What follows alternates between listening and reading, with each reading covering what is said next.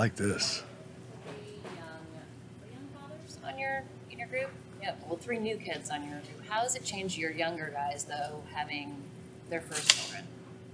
I don't know right now. I mean, obviously this week Jake and his wife had a baby, and a great story with that. But it's I don't know. I do think I don't notice anything. I really don't. I really don't see it. And do they mature more? I don't see it.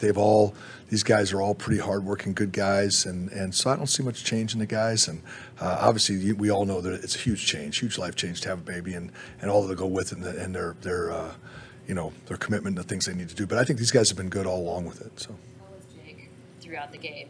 Well, I didn't even know till after the game. So, I mean, I'm sure you guys heard the story, but it was, seriously, we found out he went early in the morning, his wife went into labor, they went to the hospital, had the baby, and he was back over here dressing for the game, and nobody knew that they'd had a baby. And pretty soon we're like, somebody said, hey, Brendel and his wife, they had a baby. And we're like, well, what are we going to do for a center today? He was like, well, no, he's in the locker room changing. And so he went, they did it. Luckily, everything went smoothly, and they were able to, she was able to deliver, stayed there for about an hour or so, came over, suited up, and played the game. And I didn't know the whole game. I would have never noticed. And then after the game, I heard the story, and I'm like, wow, this is pretty crazy. And he did a great job. You have to take into account the fact that it's probably going to pour when you're game planning. Yeah, I mean, the fortunate thing is we've had some rain here, obviously, in Northern California lately, so we practiced in it a lot. We had some rain games early. The first Seattle game had some rain, obviously not the extent that we're going to get probably this weekend. And then obviously the Chicago game, the first game was great until the end. It was fine, you could manage, and everything was going along pretty smoothly till the end, and it just became an absolute. There was no way you could play, and I don't think we're going to see that. So I just think you just have to practice in it, which we're doing, which is really fortunate, and you just get used to dealing with the wet ball. I was noticing the quarterback center exchanges today were.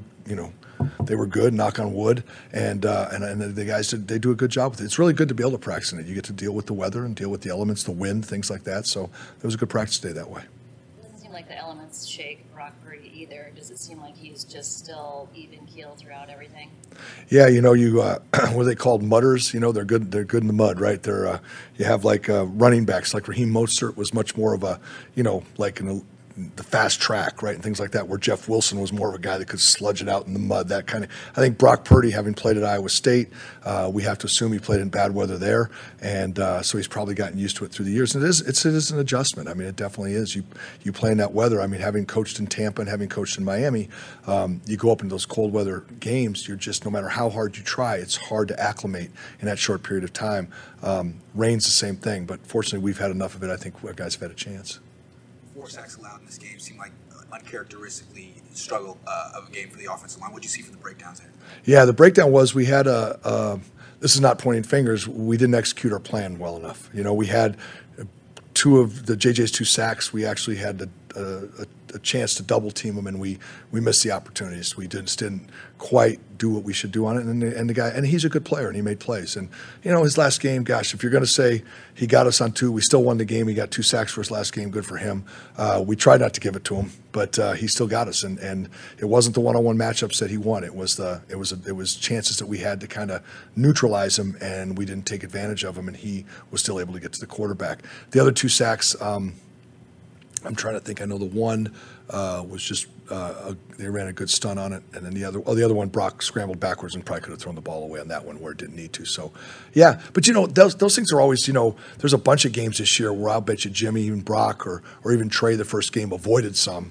And then this one, you think you've got it locked down, and next thing you know, you give up 4 sacks, and it's the ebb and flow of the whole thing. So obviously, it's a big point of emphasis this week. You don't want that to start being a factor, because those sacks they take you out of drives, especially first and second down sacks. You got to be sure you can tighten up and make sure. And it was good. It was a good lesson for us to say, let's get this detailed up. When we say this, it means this, and we weren't quite on the details, and we missed those ops. Obviously, you don't want to take your quarterback to take a 17-yard sack. Kyle said he probably knew exactly what happened when he hit the ground and Kyle was in his ear. What is Kyle like in the headset when he's talking to Brock after a play like that? This is PG here, right? This is a PG-13 audience. Yeah, no, he's Kyle. Obviously, we all get animated on game day. No, he's great. He just he'll always tell the guy what he should have done. And he's just very straightforward with guys. The one thing about Kyle is very honest with the players and straightforward. And on game days, there's always a little bit of emotion behind it. But man, dude, you got to get rid of the ball. Dude, we can't take that kind of sack. That's a lot of field position that we're giving away that we possibly could back them up inside the 5 or 10 yard line, and we lose those 17 yards on a sack, and it's really hard to overcome. How does Brock respond to that? I think he's pretty good. You guys see Brock's demeanor. He's he's a pretty serious-minded guy, so sometimes you can't really tell what he's thinking. You can't tell if he's mad or if he's happy or what he is. So he seems to take it well. I think he's a pretty tough-minded kid and can handle tough coaching. But there's a lot, and no matter how tough you are, you're going through a lot every single day at that position. You're learning a lot. A lot falls on your shoulders. So sometimes it's hard. But these are lessons he has to learn. And we've talked about before. These are invaluable lessons when you go out on game day and you get to experience these things. Game planned a lot for Pete Carroll's defense. What's challenging or unique about game planning against him in particular? Well, they're just very, very, very sound, and they're well coached. So they're going to be where they're supposed to be. And then even when you know where they are and you go block them, you have a good play, you still got to block them. You still got to break a tackle. Guys got to break a tackle, or you got to finish them so they don't come off and make a play. I mean, they're well coached, not just in the scheme itself, but in then playing their techniques and fundamentals. And they're very, very good at doing it. And they've been through the years. Pete has always his defenses from back. I remember back when he was in New England. I mean, it's always been sound. It came from he and Monty Kiffin. Came from now the defenses, how they put the defense together has changed through the years as to what they're running, but the base fundamentals of how you stop the run and the gap control and the fits and how they do things has been so consistent through the years. And it's a challenge. It's a real challenge. You have to be on point with how you block them. It's not just enough to say, okay, we got a guy for him, a guy for him, a guy for him. It's not just having a guy for him. It's how you're going to get him blocked. Because they got some challenging guys with Al Woods back. He wasn't there the first game. They lost 90 in our game, but 97's back. I'm back and playing well. 93, the inside linebacker really lost their leading tackler. Those other two guys are really good special teams, have been good special teams players. They're 2 inside linebackers now, and they are good in space. They're hard to block. Special teams, right? They're in open areas. They're used to dealing with things. And so you have to get on them and you have to work to finish, or it might look like, oh, there's a play that's going to break out. No, it's 5 yards. It's 4 yards. And then when you get through it, the whole thing is 6 at free safety. That guy makes sure he makes sure that that nothing gets through. The big run at the end of our last game, 6 was that's my first time at the podium. 6 was blitzing, and so they had a different guy in the middle of the field. So when our runner broke through, Mace, he was able to make that guy miss. Where if it was 6, I don't know if he would have or not. I hope he would have, and we would have had a big run to ice the game. Either way, it was a first down. But it is that's what that defense is. And so you can imagine, even though the style of defense has changed, imagine back when it was the Legion of whatever they call it, boom, doom, whatever they are, boom. Yeah, they were. Then you have all these great players in every single position. And so they've gone through a little bit of transition, but these guys still play very, very sound. The fundamentals are there. Long answer, but I'm telling you, I have a ton of respect for Pete and the defenses that they've run through the years. And it just really makes you lock down and say, guys, I'm telling you, it's not just the normal this block or that block. You better be on your details. Was Arizona the best so far at kind of attacking Brock up the middle to chase him? Because he's a shorter quarterback and you want to take away that cleanness in the front of the pocket. They really didn't. I mean, that's what they did. It's what happened, but it was more just there was normal rushes. It wasn't like they had a scheme to attack Brock a certain way because they weren't doing a lot. It was just that what came free, what we didn't pick up, who got beat. It happened to be in that area. It wasn't around the corner. It was up the middle. But it wasn't like by design they were pouring 3 up the middle or all that. There wasn't a lot of pressure, actually. There was single backer dogs and a couple little things that they did in there that created some of it, but I don't think it was trying to force him to do one way or the other. The pressures came every other way or a different way. Have you seen much of that? Nope. No, it's been – because I think there's a lot more right now with I don't know. I'm not on the other side of the ball, but the defense. But I think there's a lot more with who you got to cover and things like that. So I think there's a little bit more of I don't know. We're seeing. I don't know how to say it. It's just there's not as much of that right now. I think they're more concerned about just they run their 5-man rushes. They do what they do to come free. When they pressure, it's well thought out, hoping to get a guy free.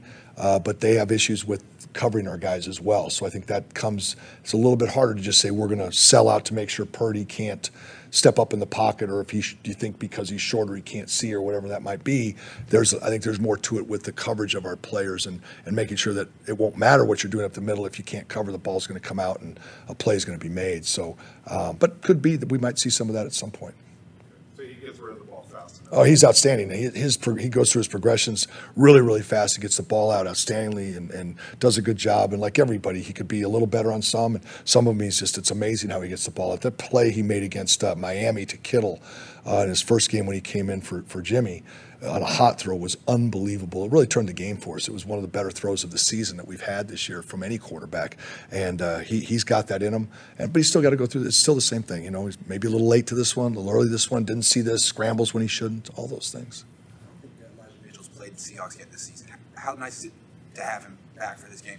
Oh, I love Elijah. Elijah's just such a physical runner. He just, the touchdown run he had where he, ran the guy over at the goal line or whatever it was, and he just does a great job with running the football. It's nice to have he and Christian. As we've talked about it here before, it's always nice to have two backs. And then you have 24 as well. Get in there, 32 gets in there a little bit. We've got a nice – so now there's a rotation. You don't have to wear a guy out. A guy doesn't have to have 28 carries. Now he might because he's got the hot hand that day, but it's nice to have guys to roll through there. And it's a different style. You're gearing up to tackle Elijah, and then the next time it's Christian through the hole is not going to attack you the same way as Elijah does. And they all have a different skill set. So it's nice for us to be able to utilize them in different ways and also just in certain parts of the field. There's just a lot that goes into it, but it's nice to have those two guys. Really nice to have them back.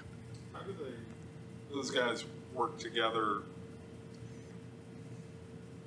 to sort of counteract the old saying of a running back needs a certain number of carries to kind of get in a rhythm? It seems like you're able to put guys in and they are sharp right from the initial carry that they get. They're not having to feel their way through the game. That's pretty accurate. Yeah, I think that with our system, and again, Kyle has done such a great job through the years of how we coach the runners. So yes, there's a little bit of a feel, but it is not one game's different than another game. Our run game's our run game, and how we read it, how we key it, and what we do. Yeah, there might be a feel to how a defense is playing it that day, a little bit, but for the most part, they've seen that at some point during the year because everybody, even though the defensive structure may change, the techniques, how they play it, how they fit the runs, it's kind of consistent, or they've seen it somewhere, right? Miami does it like Chicago, does it like this team, and then there's another group of teams that kind of fit it the same way. So once you've seen it a few times, yeah, the backs may tell you that. I'm not a runner. Hey, I need a rhythm. I need this and that. But at the end of the day, the way we coach them, I think the guy can kind of rotate through and kind of pick right up where they left off. Hey, thanks, guys. Appreciate it.